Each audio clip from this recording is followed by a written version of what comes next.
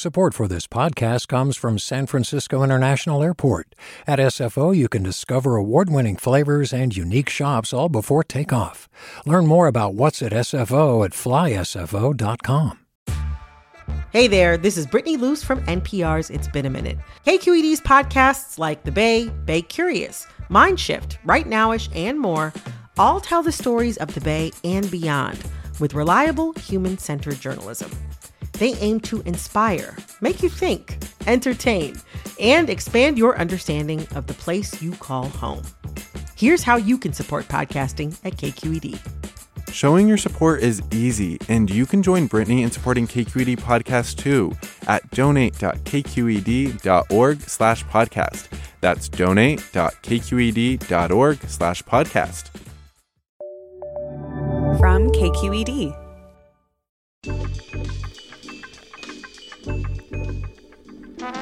Hey everyone, from KQED Public Radio, this is Political Breakdown. I'm Marisa Lagos. And I'm Guy Marzorati in this week for Scott Schaefer. And today on The Breakdown, we're sitting down with a woman who's been making waves in the state capitol community with both her day job and what I guess we can call her side hustle. Yeah, it's a bit of an unusual side hustle, we should say. But Sara Sadhwani is here. She is a politics professor at Pomona College and a member of the independent Redistricting Commission that just redrew political lines in California for the next decade. There's always a little bit of grousing about redistricting, Guy, but Sadhwani also raised some eyebrows with a recent report she and some colleagues issued on lobbying. That's right. We're going to talk to her about what the report found, what the most effective ways are to get lawmakers to pay attention, come around, be persuaded, and what she thinks about the response to the report. But first, Marisa, let's talk about some news in D.C. Yes. So big disappointment for a lot of Democrats and the president this week. Voting rights fail, not because the legislation failed, but because the motion to change the filibuster rules, blah, blah, blah. So we saw the president this week hold what apparently was the longest press conference in presidential history, about 2 hours, I think. And, you know, he talked a little bit about that. But I think one thing that caught your and my eye about the whole kind of filibuster debate was one of our own senators, Dianne Feinstein, actually making a statement. Showing her cards. You know, I think as that press conference is going on Wednesday with the president, the Senate is debating whether or not to change rules around the filibuster to let this voting rights bill go up for a final vote. And we finally heard from Dianne Feinstein that she did support a change to the filibuster rules. She wanted it changed so senators would actually have to stay on the floor and speak, and then eventually the Senate would take up a vote on the legislation. And that's notable because as recently as this year, we really didn't know where she stood on that. All the attention has been on Joe Manchin, Kyrsten Sinema, but Dianne Feinstein kind of held that, you know, close to the vest. Even, you know, up until, you know, I think it was November, groups like Indivisible, Swing Left sent her a letter and said either support a change to the filibuster or resign. So she was, you know, definitely feeling this pressure. Didn't seem to pressure her, though. Yeah. I mean, it's funny that it took this long, and I do think, you know, it does speak to the moment we're in. I mean, I think that she probably didn't want the attention that Sinema and Manchin are getting, right? That's right. She's probably happy to have them, you know, take the lead on being the face of this issue, pushing back against filibuster reforms. I think big picture, I think Di-Fi's position is probably just reflective of where the Democratic Party is going on this. I mean, as recently as 2020, this was a progressive issue to reform the filibuster. Now, I think it's fair to say Sinema and Manchin might be the last two Democrats last standing, nationally ever to have that position. And I mean, let's be clear, she didn't say blow it up, right? She said, okay, actually do what it was intended for, which, you know, arguably is not that radical of a position, but here we are, Guy. Well, let's move on to another completely non-controversial topic, vaccine mandates. We have seen a lot of discussion about this in the wake of the Supreme Court ruling recently saying, basically overturning the broader mandates that the Joe Biden administration put in place for the private sector. There's been some calls for Newsom to kind of step up and expand the mandates here, which are really limited at this point to public employees, healthcare workers, and eventually school children. Although not prison guards. Yeah, not prison guards, most workers. But the legislature launched, not surprisingly, headed by Dr. Richard Pan, who's taken this up in the past, a working group to look at this issue. I mean, what are you looking for in the coming months, Guy? Because this is not going away. That's right. And that working group must have had one heck of a Zoom meeting yesterday because all of a sudden we're already hearing news that State Senator Scott Wiener tomorrow, he's part of that working group, tomorrow is going to unveil legislation around vaccines. We don't know really what, but I think the couple of avenues that could be is one, workplace, right? Kind of stepping into this void, left for workers returning to the office. And second, schools. The legislature hasn't taken up any kind of move to end the personal belief exemption. We know that the vaccines for kids for COVID still hasn't gone through the whole approval process, but at some point, the legislature is going to have to decide whether to take the same move they did with measles, right? Get rid of this personal belief exemption, really make it harder to opt out of these childhood vaccines. It's not going to be easy. I think for the large part, the legislature has left this to Newsom, and I now think you're going to start to see these debates come up. They get really contentious at the Capitol. You are likely to see more, big protests if something like that were to come up. And frankly, you and I moderated this debate for state assembly just last week, and we asked the candidates about this idea of, if you're elected, would you get rid of a personal belief exemption? Even among four, Democrats in San Francisco, progressive Democrats, I think only one candidate said, absolutely, that's something I would support. Right. I mean, they also seemed a little confused about what the personal belief exemption was, because a lot of them brought up medical exemptions, which is a separate issue. We should back up and explain that, Newsom essentially did almost an end run around this in the sense that not in a shady sense, but instead of going to the legislature last year and saying, let's make this mandatory for students, he said, we're just going to add it to the list, essentially through regulation that already exists. And I think, to your point, it's going to be sort of more bulletproof, so to speak, if the legislature does take it up. But let's not forget, this wasn't in the middle of a pandemic. Last time this issue came up, the entire state Senate had to adjourn. Somebody threw menstrual blood on the floor at a bunch of senators. It was a huge issue. So this is not, I think, something that will necessarily break down on traditional just party lines. I think there's going to be Democrats who are a little bit more hesitant because this is still a new vaccine and all of those things. And just because this has become such right. Such an issue. But you bring that up. Logistically, this could be an issue you bring up. It distracts all other business that's happening in the Capitol. So I think that's something leadership has to keep in mind.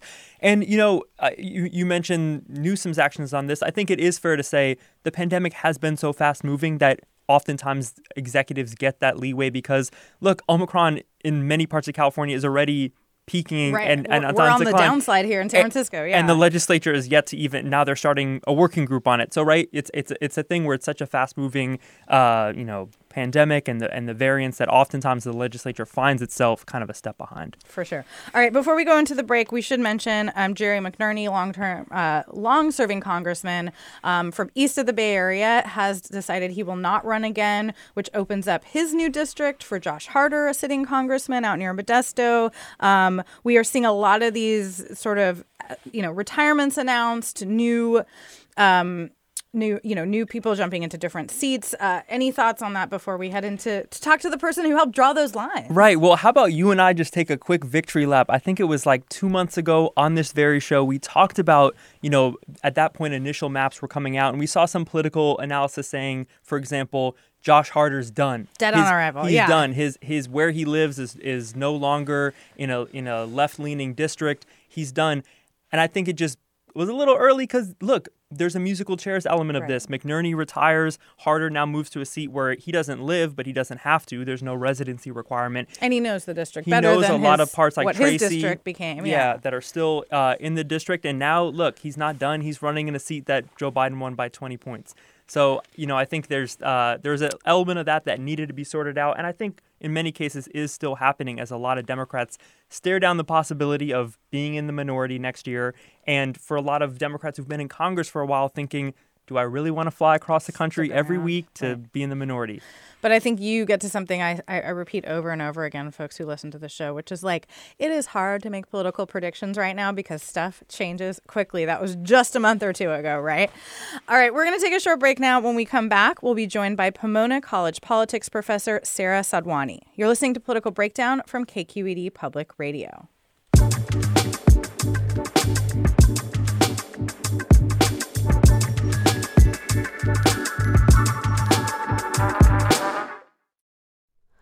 Hi, it's Terry Gross, the host of Fresh Air. We bring you in-depth, long-form interviews with actors, directors, musicians, authors, journalists, and more. Listen to our Peabody Award-winning Fresh Air podcast from WHYY and NPR. Hey, it's Avery Trufelman, host of Articles of Interest. And I've got to say, I've been a fan of KQED ever since I was a little kid and I would come out to San Francisco to visit my grandma. It was just what we'd always turn on every time we got in the car, every time we were making dinner and turning on the radio. It was always KQED. And then over the years, I've become a massive fan of KQED podcasts because this is local reporting at its best. These are answers to questions you've always wanted to know, interviews with exciting, unusual voices, necessary journalism, all told with love and care and artistry. And did you know that a majority of KQED's funding actually comes from members? It's just people like you and me supporting the programs they love, while also getting access to cool events, behind-the-scenes footage, and so much more. If you want to sign up and be a part of this amazing community, visit donate.kqed.org/podcasts to become a member today. That's podcasts with an S. Thank you for listening, and thank you for your support.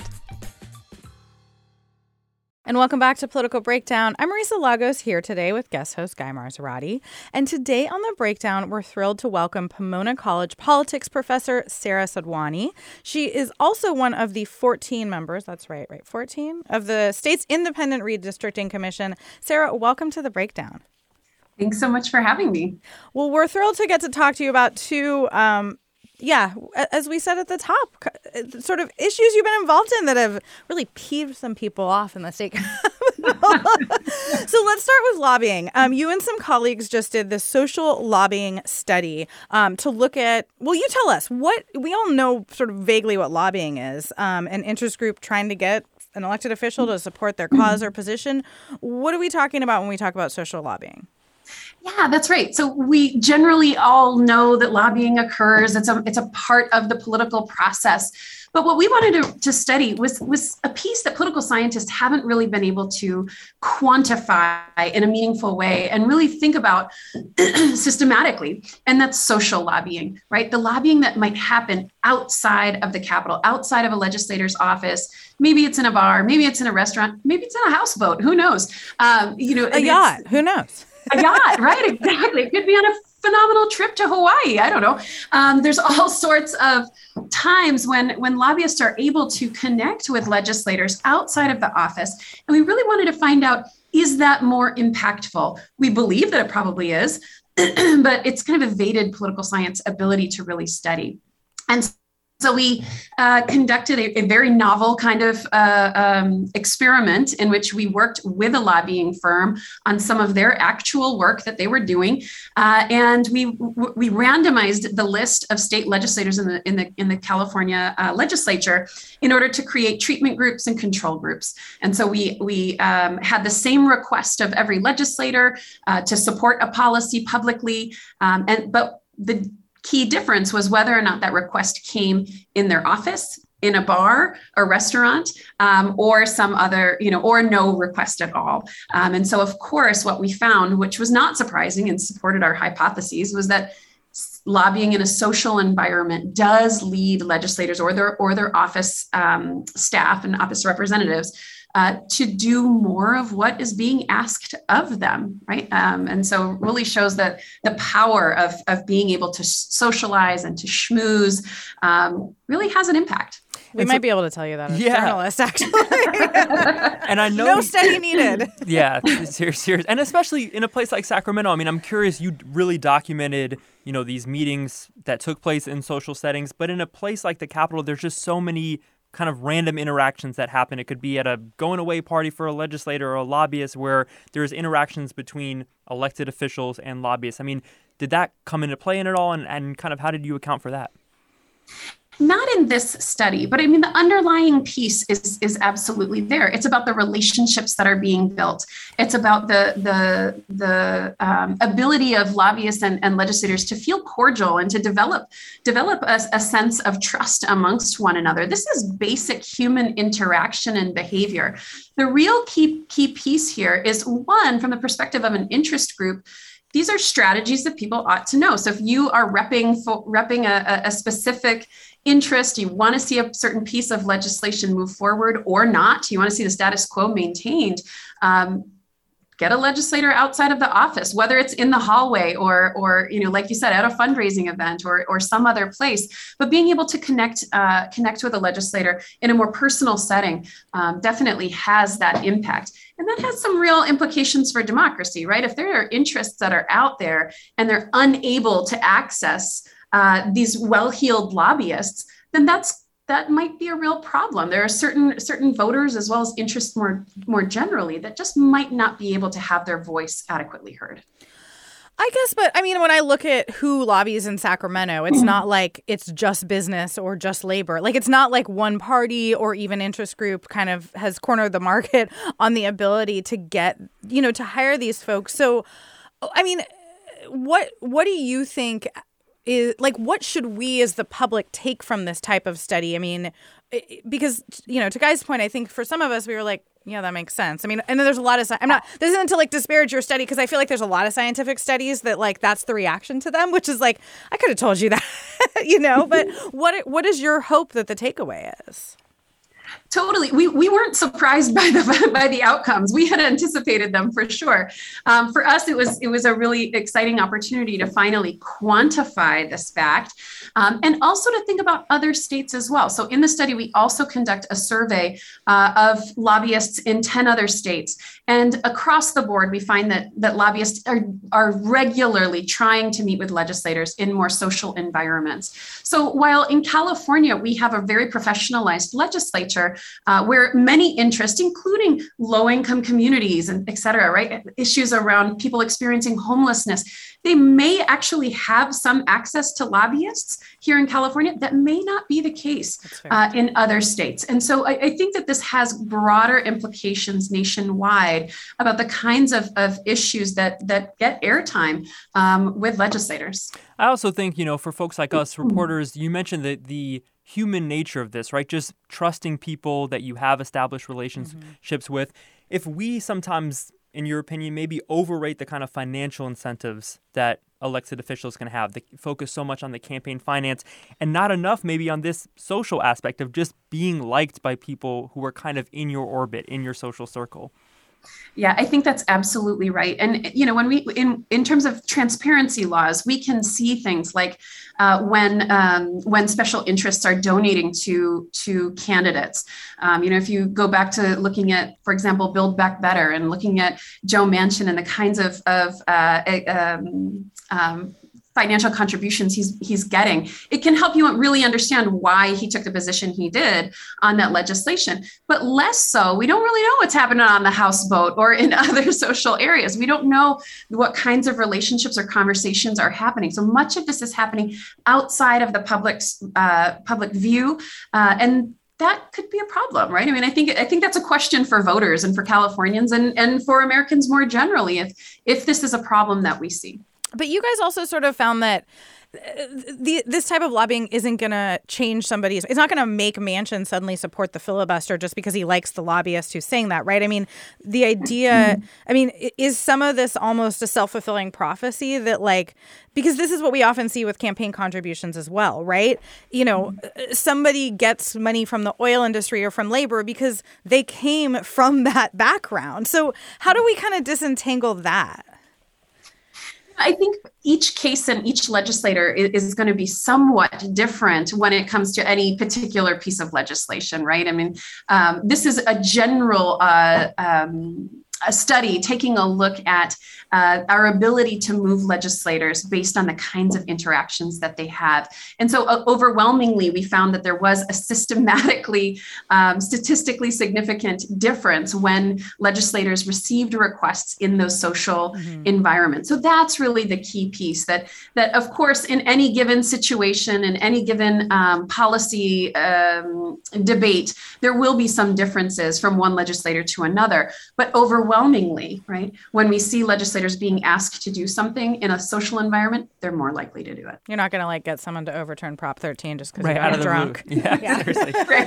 So I'm wondering, like, what have you made of the response to this study? I think there's been, some critiques about either the sample size of lobbyists, some on the, kind of what Marisa mentioned before, like, of course, social interactions can help sway people.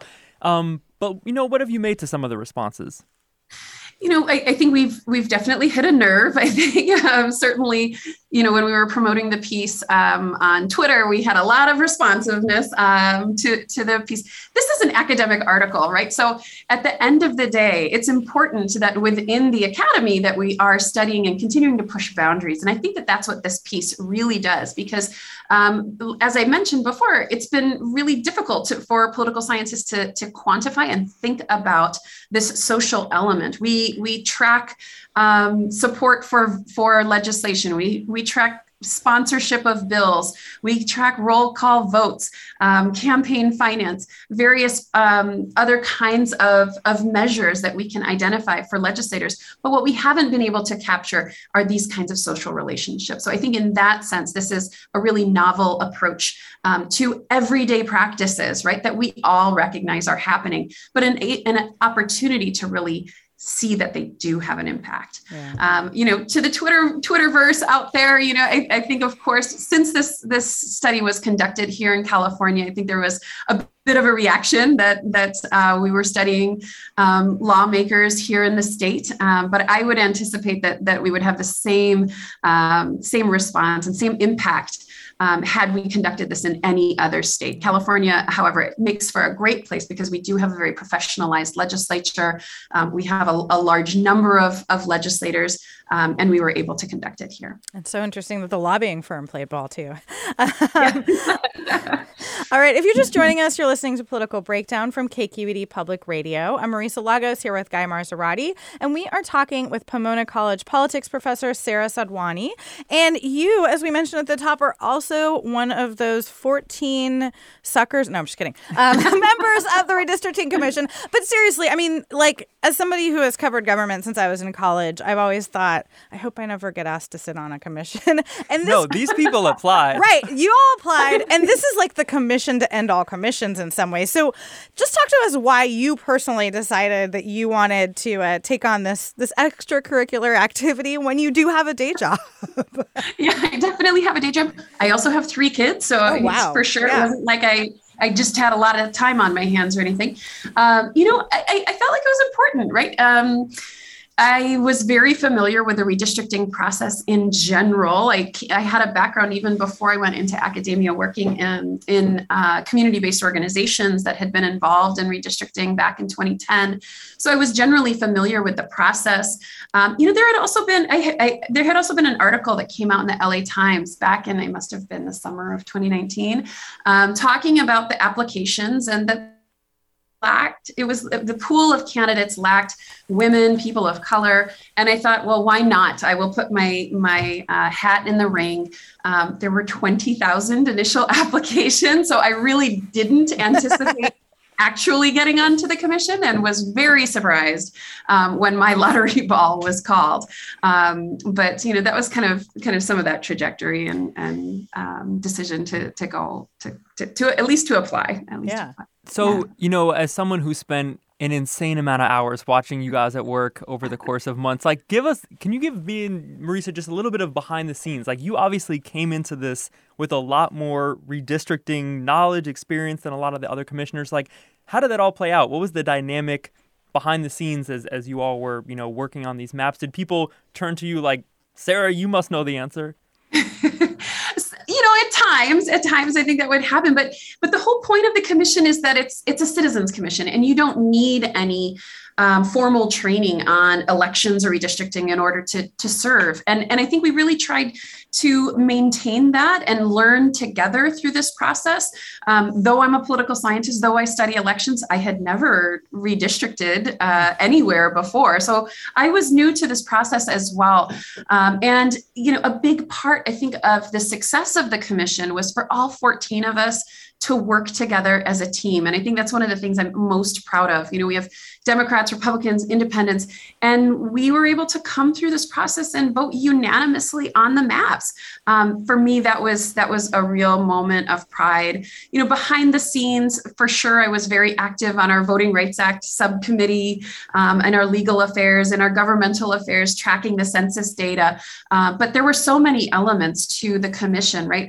All of the extensive public outreach outreach that was done, our work on ensuring language access so that folks who don't speak English very well could also participate in the process. So while I was, yes, working on some more of the technical components, other commissioners were super involved in all of the other pieces that are so essential to the commission's work. So it was truly a shared responsibility.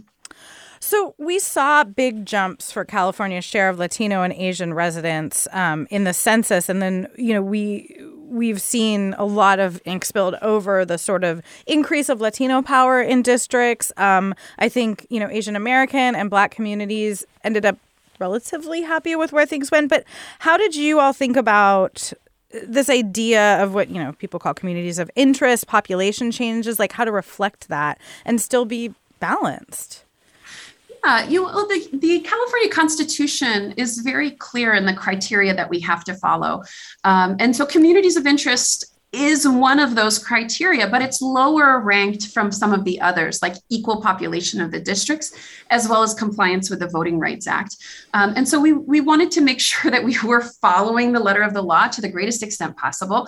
And we conducted an extensive Voting Rights Act analysis, and we were very, had a clear eye to what it took to comply with what's left of the Voting Rights Act. I know at the top of the hour, you were talking about new legislation, which is extraordinarily exciting. But here in California still, or across the nation really, the Voting Rights Act is still the law of the land. Section 2 of the Voting Rights Act does provide provisions for communities that have been historically excluded from the vote and marginalized, or who have faced discrimination in accessing the ballot. Here in California, that predominantly means the Latino community, also African Americans and Asian Americans, of course, but the size of those communities are not necessarily always large enough or compact enough to create districts, in compliance with the Voting Rights Act here in California. That's different, of course, in other states.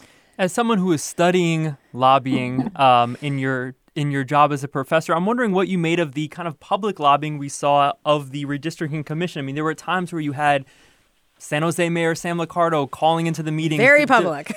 Demanding changes. I mean, how did you all weigh? You had so many different competing interests calling in and making compelling cases. How did you all weigh those, and especially when it was coming from, people who were making news by calling into the commission? Yeah, I mean, first, on the one hand, the lobbying of the commission is all done in public, right? I mean, as commissioners, we are very much restricted in our ability to talk to people outside of a commission meeting. So the good news is all of that lobbying happened in a public forum, and you can follow along, and everyone knows, where we're being influenced from, if you will. In terms of weighing that, there were so many different components. And I think what we saw through what you probably saw throughout this process was that we would get a strong hit from, the mayor of San Jose wanting San Jose to be kept whole as to the greatest extent possible in a congressional district. And then we went and played around with it. We tried to see what it would take to do that, right? What impact would it have on the rest of the maps, on all of the other districts that we've built? Across the board, especially for the congressional districts, we're building 52 districts. So it's, anytime you make a shift in one area, it means that you're going to have shifts in other areas. That comes back to those criteria of equal population, of communities of interest, of Voting Rights Act. So we were constantly weighing all of these pieces as we were developing them, as we were looking at different ideas, particularly in San Jose. We tried putting San Jose together, and the impact was, some very odd shaped districts. And then we had a lot of response to that too. So, ultimately, the city was divided in several places, but many large cities are divided into additional representation. And we generally thought that could be a positive thing for a large city, to have additional representation for the city and having more legislators who are out there advocating on their behalf. Well, maybe if he had been able to tell you guys over a beer, it would have been different. All right, we don't have much time left, but I just got to ask, do you think you 14 will keep in touch? And Tamina, the mapper, is there reunion plans?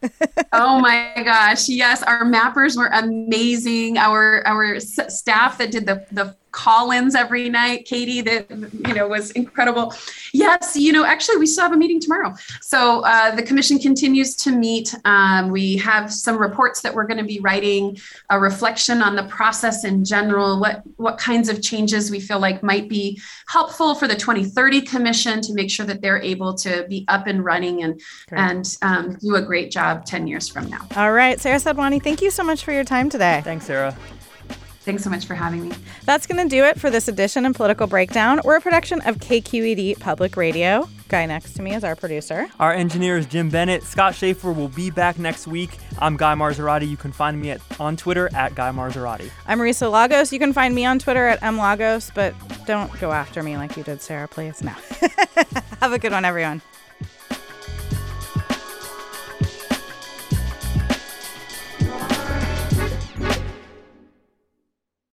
Hi, I'm Sasha Coca, host of the California Report magazine. Every week, we bring you stories about what connects us in the giant, diverse Golden State. Because what happens in California changes the world. I love this place. We were once seen as like the place to be, California. The land of milk and honey. That's where you go to Sunshine State, but we just have challenges right now. KQED's California Report magazine. New episodes drop every Friday, wherever you get your podcasts. Hey, it's Glenn Washington from Snap Judgment.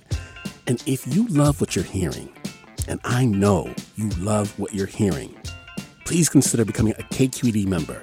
You get special access to cool events, behind-the-scenes footage, and so much more. Plus, you'll sleep better at night knowing you did your part for the community you depend upon. It's in you. Please be in it. Visit donate.kqed.org/podcasts to sign up now. That's podcast with an S.